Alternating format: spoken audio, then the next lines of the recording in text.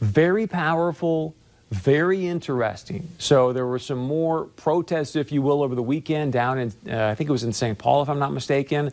But you can feel things bubbling up in Minnesota. That's why I think you see Senator Gazelka. They're trying to push a little bit harder on Governor Walz. Say, hey, look, we've got to give some breathing room for these small businesses and employees. Would love to know your point of view on that. All right, last night, 60 Minutes did about a 13-minute piece on what's happening in the ag world, on the MFP payments that we all know about that have happened now for many of our outstanding farmers. And there were some concerning pieces in this story. If you want to see the entire story, it's up on our Facebook page. But one of the things we've talked about here in Point of View in the past is, look, we know what happened. This was a government reason why our farmers needed to get some of these direct payments because of the tariffs that were happening. But the problem is you've got someone from 60 Minutes and Lesley Stahl calling it a bailout. Well, now, if you're in New York, if you're in LA, heck, sometimes if you're even closer to the Midwest, a lot of people think that their milk comes from a carton. So when you start talking bailouts, and in the story it tries to depict how things were mismanaged, it starts to paint not a great picture of how and why these farmers needed these payments because of the government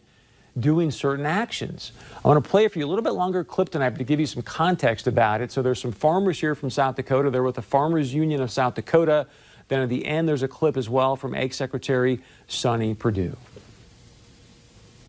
People are really wanting to jump off a building about what the stock market's doing. We've been doing that for 3 years now. We did everything right. We raised great crops, but we're still losing our rear ends because of what's happening with the sanctions. And now with the coronavirus, it's going to be another hit, without a doubt. So imagine 3 years ago, you lost 30% of your paycheck. And then the next year, you lost another 30%. I mean, that's the pain we're feeling. What is happening to your farmers with this virus? It's just accelerating the problem. And we are not being able to sell because everyone's worried if the plants are going to stay open. And restaurants closing and... Yeah, the food is starting to back up. The freezers are getting full. Restaurants aren't buying. So yeah, it's really becoming a huge issue for us. But what about the bailouts? You had 2 rounds. This was supposed to tide you over. Yeah. Did it? Well, it made the banker happy. It didn't do anything for me. We've seen reports of suicides going up among farmers. Oh yeah, I know personally families that are suffering through that. The stress is out there now. It's just, they're out there for 4 or 5 generations of their family, and they're the ones that lost the farm. What do you think that's going to do to their mind? Yeah, a lot of depression. And just this last year in my hometown, we've lost 3 young men to suicide. It's just hard, Lesley, because you see these young guys coming up, and you coach them in baseball. You had hopes that you're glad they stayed in the community, and then you end up seeing this happen, and none of their fault. Not any of their fault, and it's hard. And I worry about my kids. My sons are on the farm, and I worry about them all the time. It's not a welfare program. It's not a subsidy.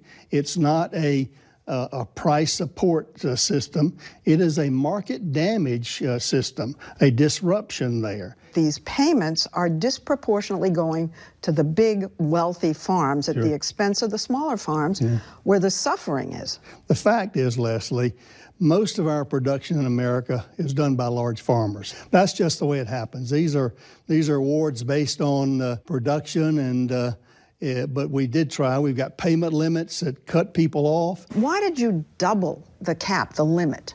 When we saw the amount of trade damage that was happening here, the need was out there in order to keep these farmers where they could continue, not be made whole, but continue to survive to farm again the next year.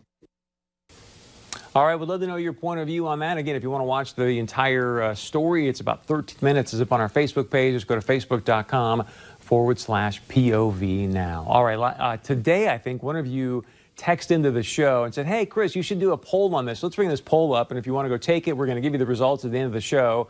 But you suggested, hey, if there was a COVID-19 vaccine right now, would you take it? Yes or no? We got about 1.4 thousand votes on that, so go take it now at facebook.com/POV now. We'll give you the results at the end of the show. And also want to remind you, as you know, Point of View, this is the show that's fighting for the truth for you. Join our Fighting for the Truth email club. Just go to povnow.tv. Again, povnow.tv. It's Fighting for the Truth email club. Put in your email there. And we come back. Speaking of ag, the owner, the president of Scott Steffes, Steffes Auction, I should say, Scott Steffes is going to join us. And please share your point of view with us. Email us, text us, leave us a voicemail. We'll be right back.